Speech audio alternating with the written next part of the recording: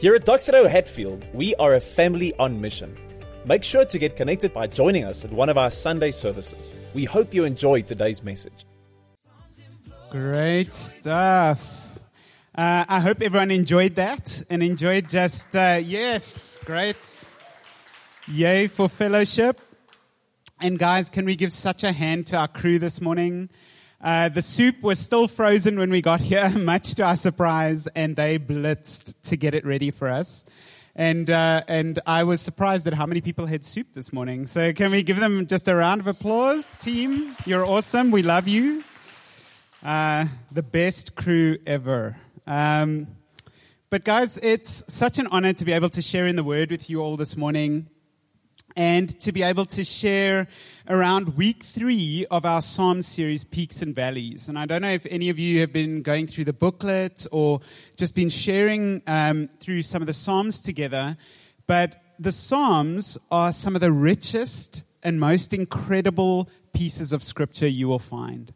I think there's no other book in the Bible that really encompasses all of human emotion and the highs and the lows of life like the Psalms do.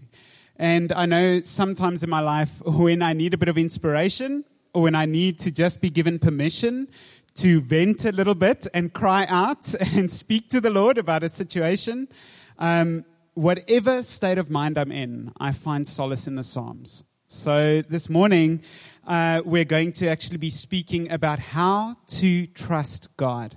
How to trust God.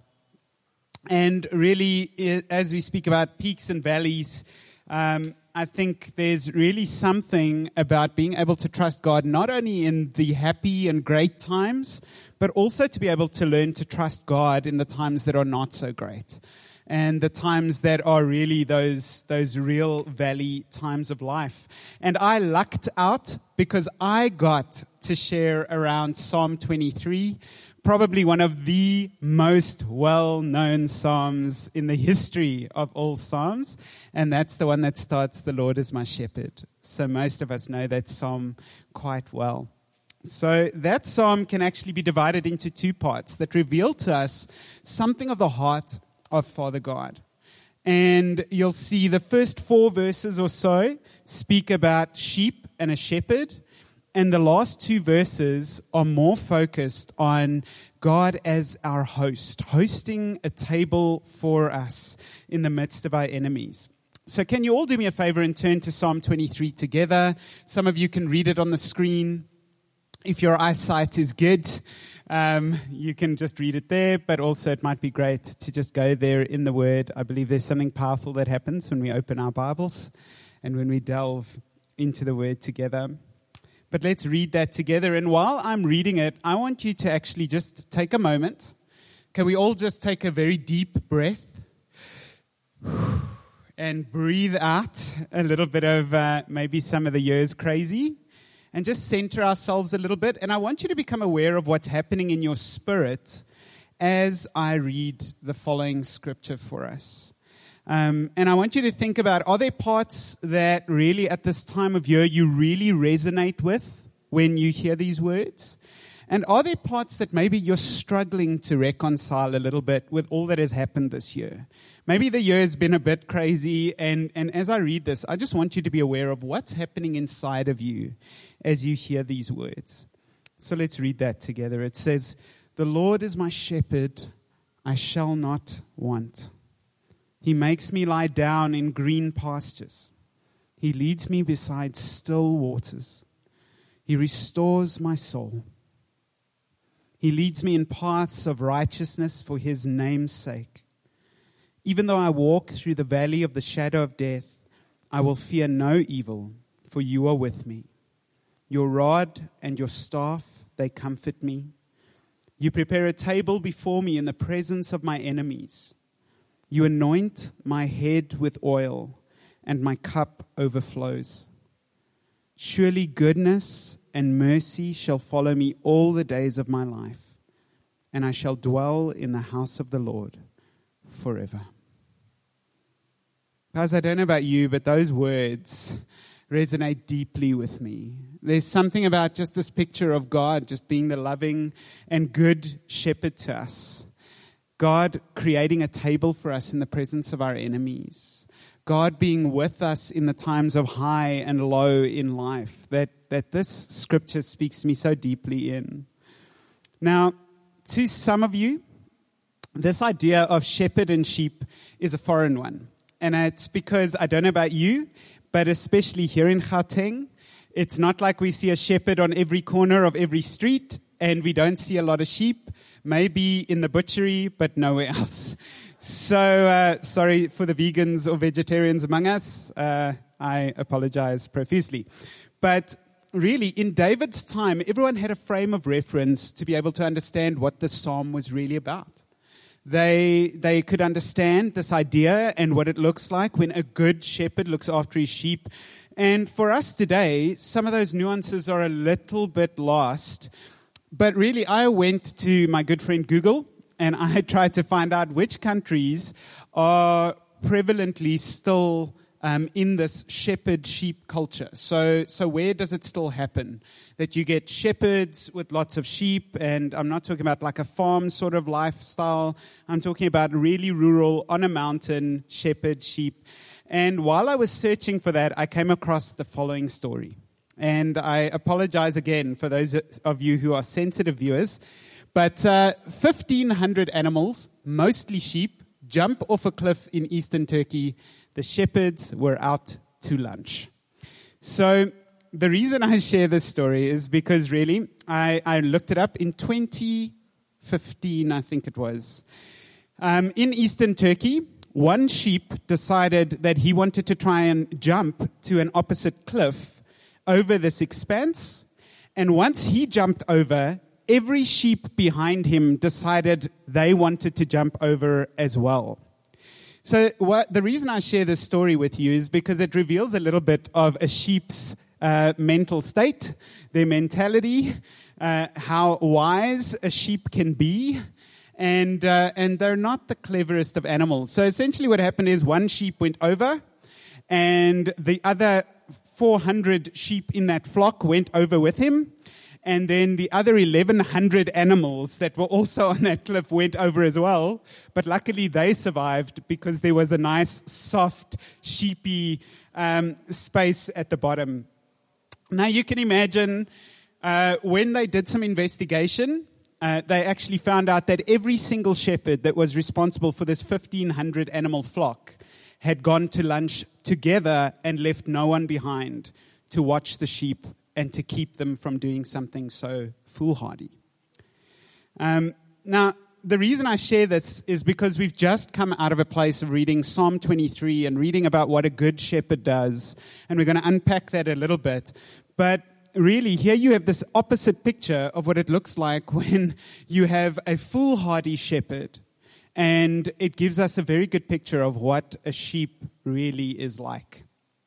So I'm sorry for the more sensitive viewers as I shared this story, but really I need to share it because I want us to have a bit of a basis of comparison. Because all of us, I'm sure, have at times looked to our shepherd and gone, God, are you out to lunch? Are you seeing what is going on in my life right now? Where are you? I think we can all relate to those moments of being a sheep, we're feeling lost, and we have no idea how we're going to find our way out of the situation that we're in. For Maya and I, our journey of real trust started about an hour into our marriage. No, it's not that hectic. Sorry, I'm revealing things. I'm so sorry, my wife. No. Our journey started about a year into our marriage. And we were involved in a church that is literally just up the road from here. And things weren't going well, and we were praying and we were saying, God, you know what do we do? And we clearly both heard him, and other people even confirmed the word for us. You guys can step out. You guys can resign. And we gave the church a year's notice of our resignation because God was very clear about timeline. And we stepped out and we quit.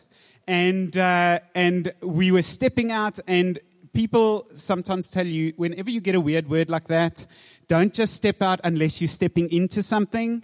Ironically, we were stepping into nothing. We were just taking a step of faith, and we stepped out. And friends, let me tell you that for that next year after we had stepped out, we were both unemployed for most of that year. This was a faith thing. We were doing the right thing. We were doing the thing we felt God saying we should do. And we stepped out, and we were in this moment of, God, you told us to step out. We were being faithful. What have we missed? And things just felt so untethered. And for a year, our stuff was in storage, and we were staying with friends and family. And you must know, this was our second year of marriage. And it was just incredible. And I say incredible because there have often been times when we've looked at each other since and we've gone, guys, I would not trade that year of our lives for anything. Because what it taught me about what it means to rely on Father God, what it is we need to survive and to live, how to work with finances, especially when you have none, and just the kindness of people and God as provider was just next level. And I think there's something to be said about those seasons when you have to trust God for everything because there's no other option. And that was that season for us. It was the season of, God, I don't know what we're going to do, but we trust you. We trust you.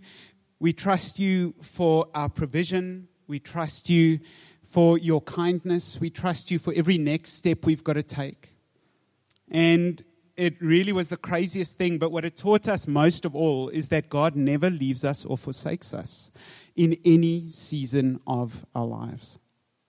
And there were moments, especially in those first couple of months, where we were just like, God, where are you?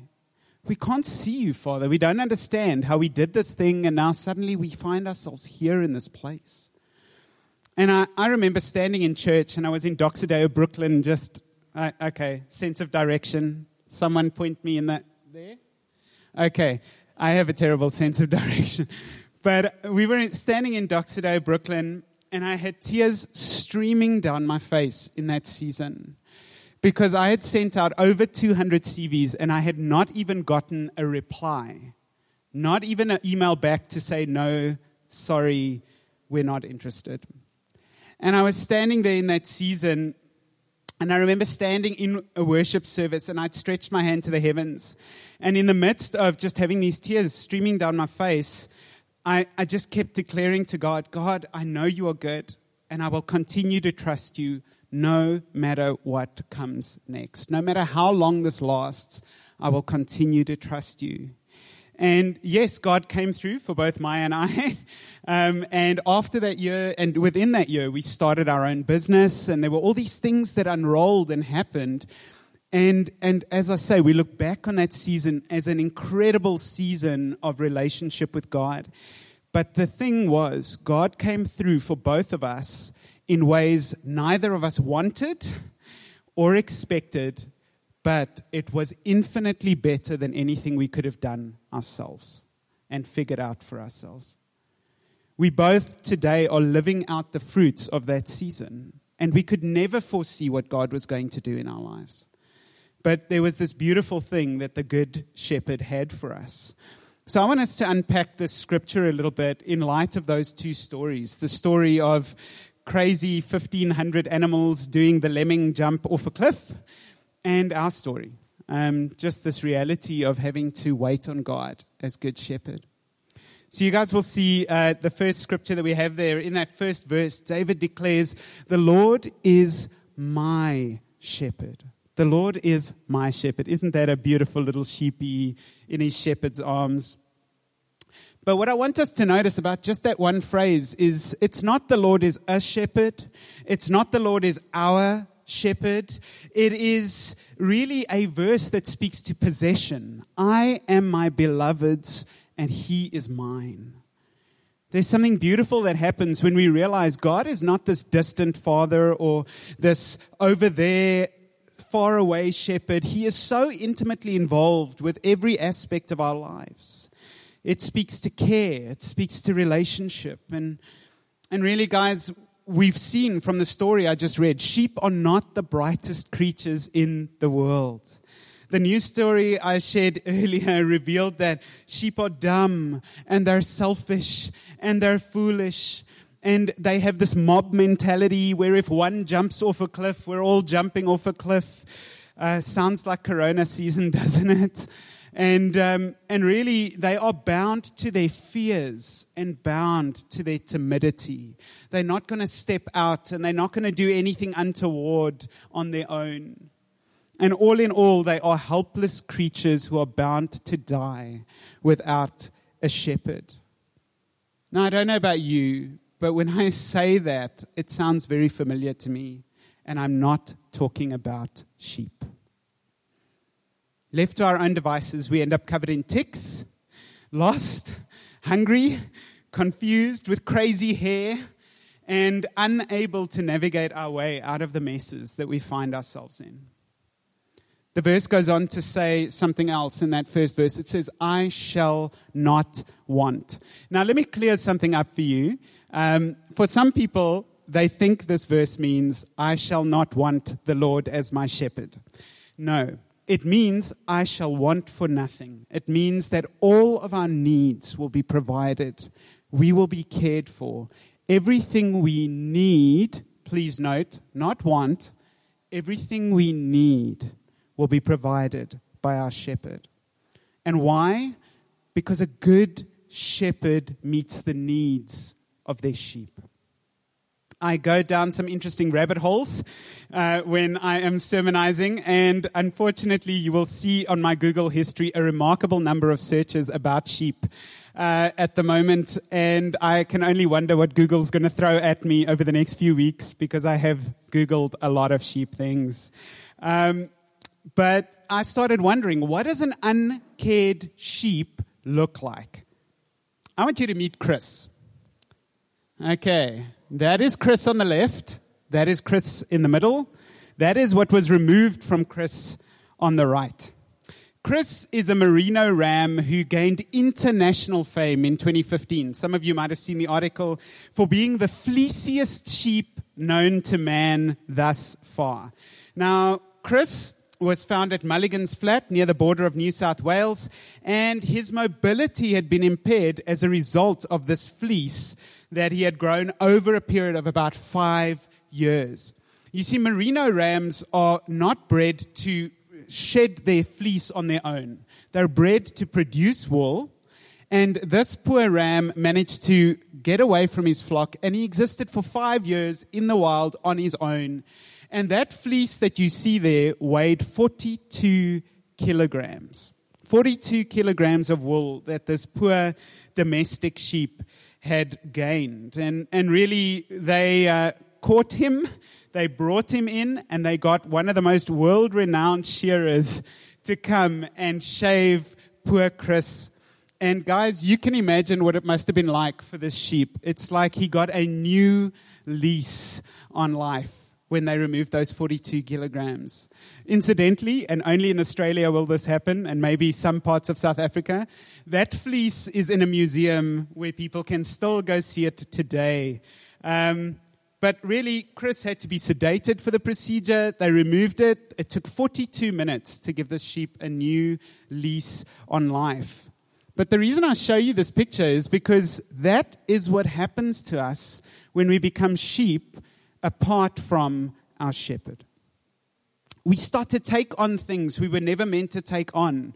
We start to carry extra burdens and extra weight that we were never meant to carry on our own.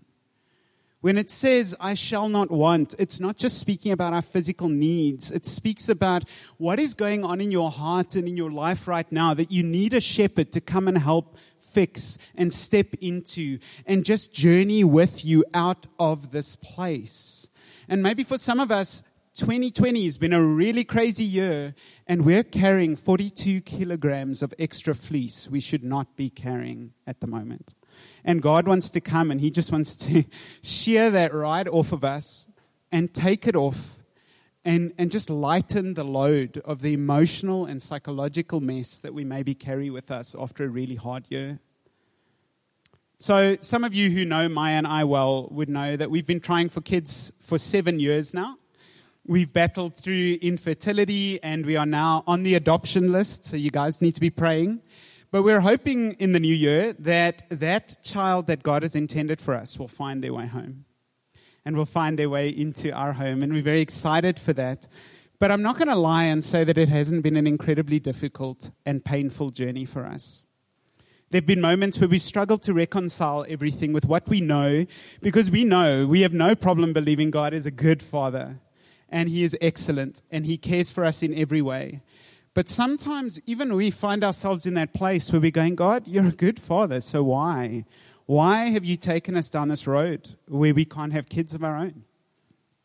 And we don't for a second believe that God has caused our infertility, but I think one thing we've learned in these 7 years and through the season of struggle and IVFs and crazy things is just that realization that God is going to use this season, and He has used it to build our character, to build our witness, but we also know that God is going to fulfill our legitimate desire for a child in a different way. And that's going to happen through adoption, because we believe that's who our Father is. We believe He is a good Father who cares for His children. Verse 2 in our Psalm 23 scripture carries on, and it says, He makes me lie down in green pastures. He leads me beside still waters. Don't you love that picture of just these still waters? I would love to be sitting next to a little dam somewhere right now, next to a stream, and just experiencing a little bit of that. But really, what I want us to just take from this scripture that makes me lie down in green pastures, leads me beside still waters, is we have a shepherd that loves to care for his sheep. He loves to care for us. Let me ask you a question. And I want to ask you a question and see who can give me a good answer. When do sheep lie down? When do sheep lie down? Try and put yourself in the mind of a sheep. When are you going to go lie down in a green pasture? Anyone? When you? Tired. Someone said when you're safe. No? Anyone? Safe, yeah. Okay, so yeah, when you feel safe and your belly is full, that is when you go lie down. And it's very much like a human being, isn't it? This is like Christmas lunch, coming home to roost. We all know how it is to have that little bit more than we should have had at Christmas lunch. And then there's nothing lacquer or more lacquer than lacquer. I can't believe I just said that. But nothing better than an afternoon nap after you've had a really good Christmas lunch. So when do sheep lie down? When they feel safe and their bellies are full, when their needs are met. And guys, what I want us to realize about this statement of needs are met, lie down in green pastures, is it is both a present and a future reality. It's a present and a future reality. It means that I know that what I have now is enough, and I know what I will have tomorrow is enough. There's some of us that cannot rest at the moment. There's some of us that cannot go rest by green pastures or by the waters because we're too busy stressing about what tomorrow may bring. We don't even know what tomorrow will bring, but we're already stressing about either not having enough, or there's going to be problems, or this might happen. I've seen so many memes that show people scared to open the door to 2021 because maybe it contains murderous hornets that spread malaria or some odd situation. But it's funny how really when we're reading the scripture, it speaks about a Father that both gives us peace and provides for us today and tomorrow. And there's something that happens in our minds when we make the shift to realizing God is not absent. God is not going to jump ship the minute we hit 2021. He is a good shepherd. He wants to give us rest beside still waters and in green pastures. Really, there's something that happens if some of us find ourselves in that space. I want to challenge you this morning to start holding on to the promises of God. Because when we read Scripture, not only Psalm 23, but a number of Scriptures, God is speaking about His faithfulness and He's speaking about where He is in our times of trial. And really trusting God for today and tomorrow means we hold on to those promises for dear life, even when you've been waiting 7 years without relief. So God is in the waiting. He does not abandon his sheep. But at the same time, there's a mutual relationship there, because as much as God's not going to abandon us, there's an important thing that we as his sheep must not abandon him when things get tough. And I don't know about you, but there have been times in my life when things get tough, and then suddenly I don't feel like I want to go to church or pick up my Bible or spend time in prayer. And I don't know if it's just part of me whipping myself at God, which is a pretty pointless exercise, folks. But I don't know if it's just part of me that's sort of like, God, I just don't want to talk to you right now because I just don't get this situation. But there's something about making up your mind that no matter how tough things might get along the journey, I am not going to let go of God no matter what. There's something about making that decision before the trial comes that makes it easier within the trial to stay connected to God. Now, when we speak about trust, and this word trust, it brought to mind for me Proverbs 3, verse 5 to 6. And many of you know this scripture, but it says, trust in the Lord with all your heart, and do not rely on your own understanding. In all your ways, know him, and he will make your paths straight. Know him, and he will make your paths straight. So I looked up that word trust that exists in the scripture, and it's the Hebrew word betach. Can everyone say betach? Very good. You need that guttural sort of, it sounds like Klingon, but it's not. But yes, it's this guttural G that comes out there, and it literally means to cling to God. To cling to God. This is sort of, have any of you ever had a toddler attached to your leg and they won't let go? It's that sort of, I am clinging to God with everything because I know he is my everything. Now, the thing about clinging, guys, is I can't cling to this leg and cling to something else at the same time. I can't cling to God for understanding, for the way forward, for my everything, and also cling to my own understanding fully. Because then I've got one hand here, and I've got one hand here, and I'm trying to wrestle between my own understanding and what God is saying I should do, and where he's trying to direct me. And when we hear this word cling, it's just so clear to me that often our own understanding and what God is going to ask us to do is not going to look the same, because we don't have his understanding of the situation that we face. So what the scripture just tells me again and again is we need to rely on God. We need to cling to him, and we need to not let go no matter what life is doing. No matter what life is doing. You guys got a little bit of a preview a couple of seconds ago of my sense of direction when I said Brooklyn. So this happens to me all the time.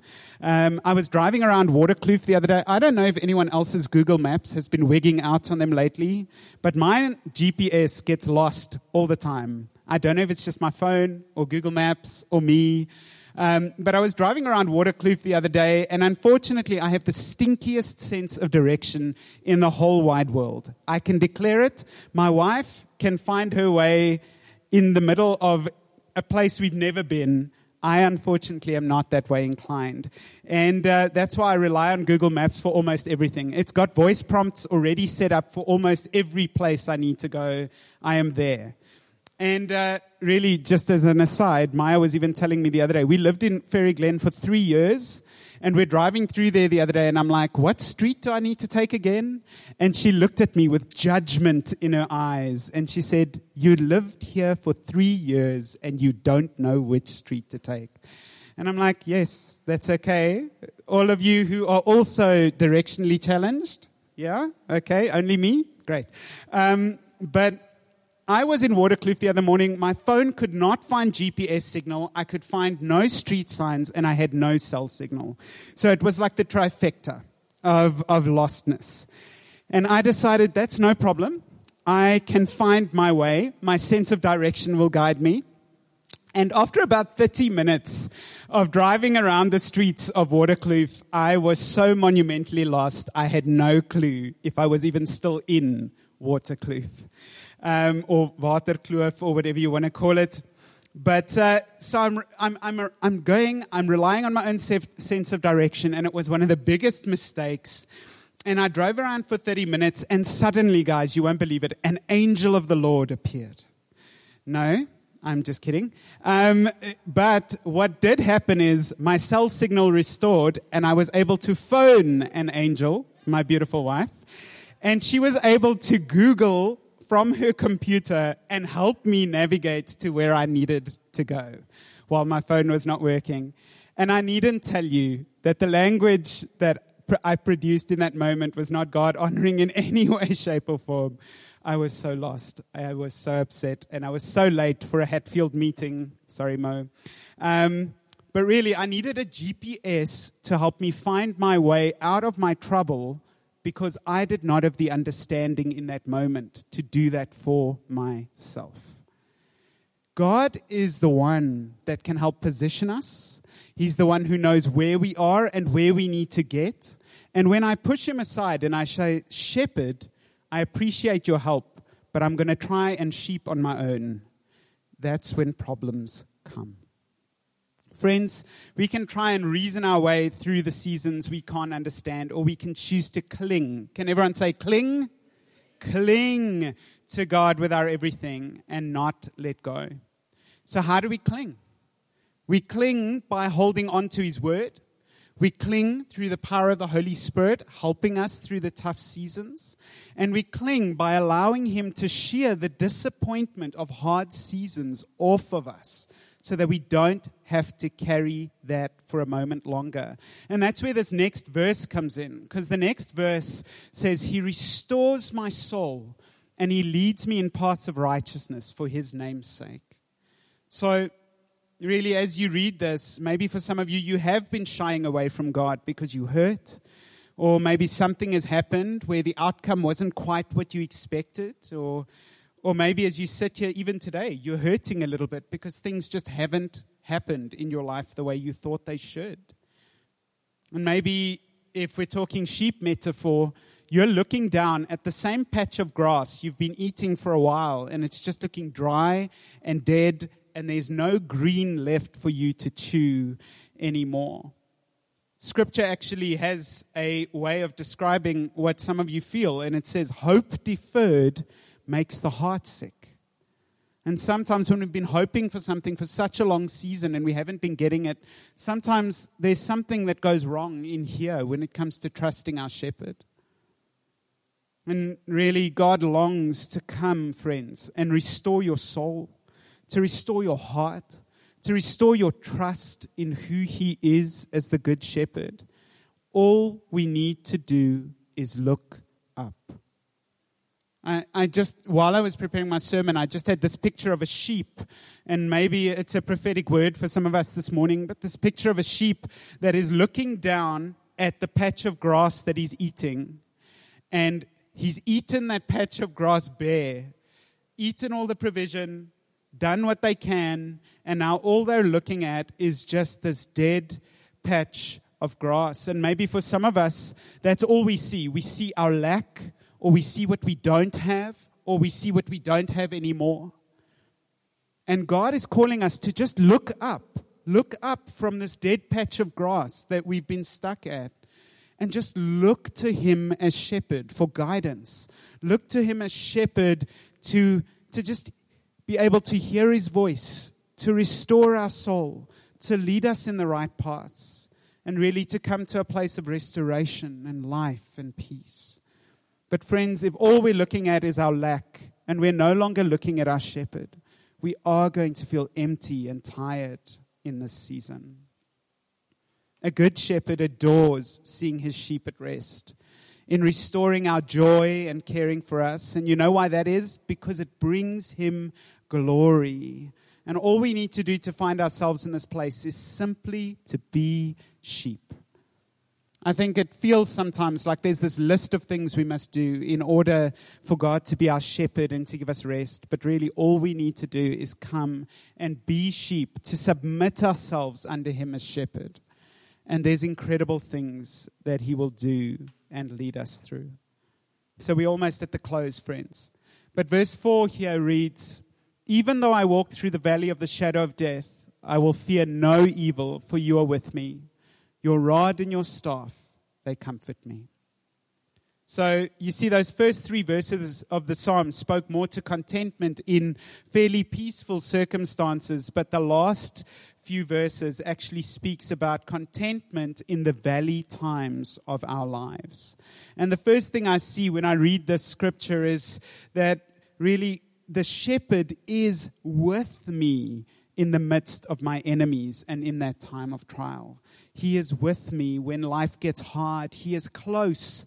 And not only that, He's prepared for the moments when they come. It's not like God sees what's happening to us or the hard moments or the valleys and He goes, "Oh dear, what now?"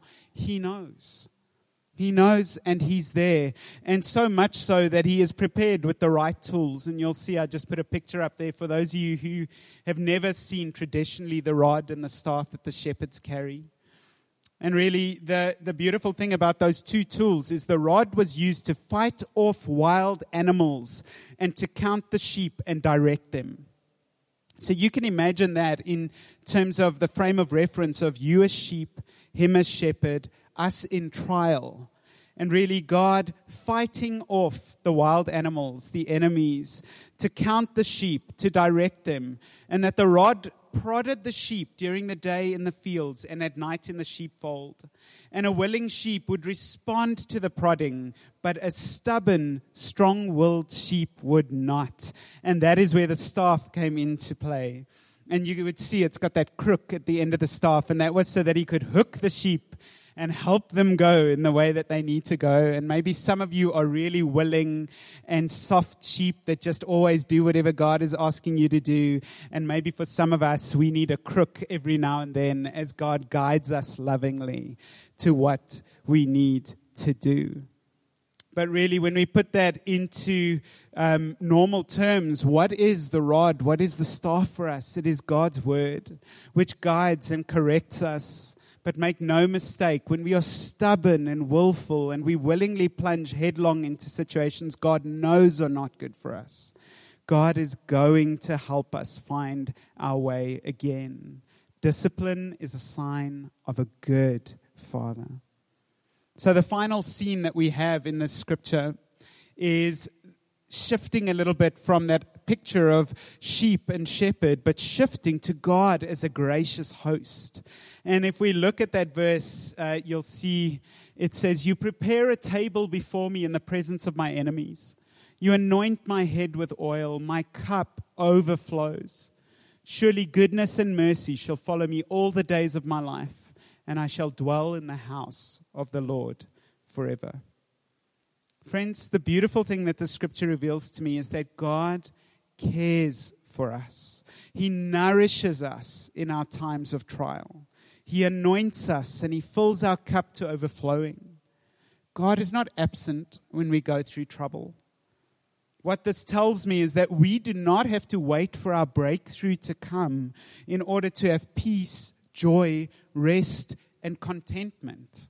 And how many of us are in a time of trial and we just believe until this trial is over, I cannot have joy. I cannot have peace. I cannot have contentment. And here, what the scripture shows me clearly is in the presence of my enemies. It's not like God has wiped out the enemies. It's not like they no longer exist. It's not like I'm no longer in trial. In the presence of my enemies, you anoint my head with oil. My cup overflows. Goodness and mercy shall follow me.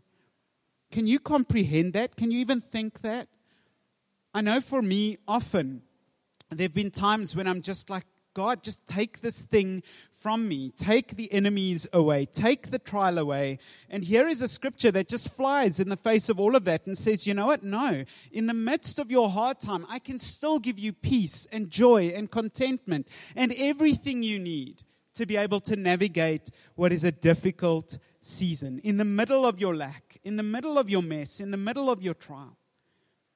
And really, Jesus knew a thing or two about what trial looked like. And he knew a thing or two about hard times. And it just brought me back to that piece in the Garden of Gethsemane, just before he was crucified, where Jesus just cries out to the shepherd. He cries out to Father God, and he goes, Abba, Father, all things are possible for you. Take this cup away from me.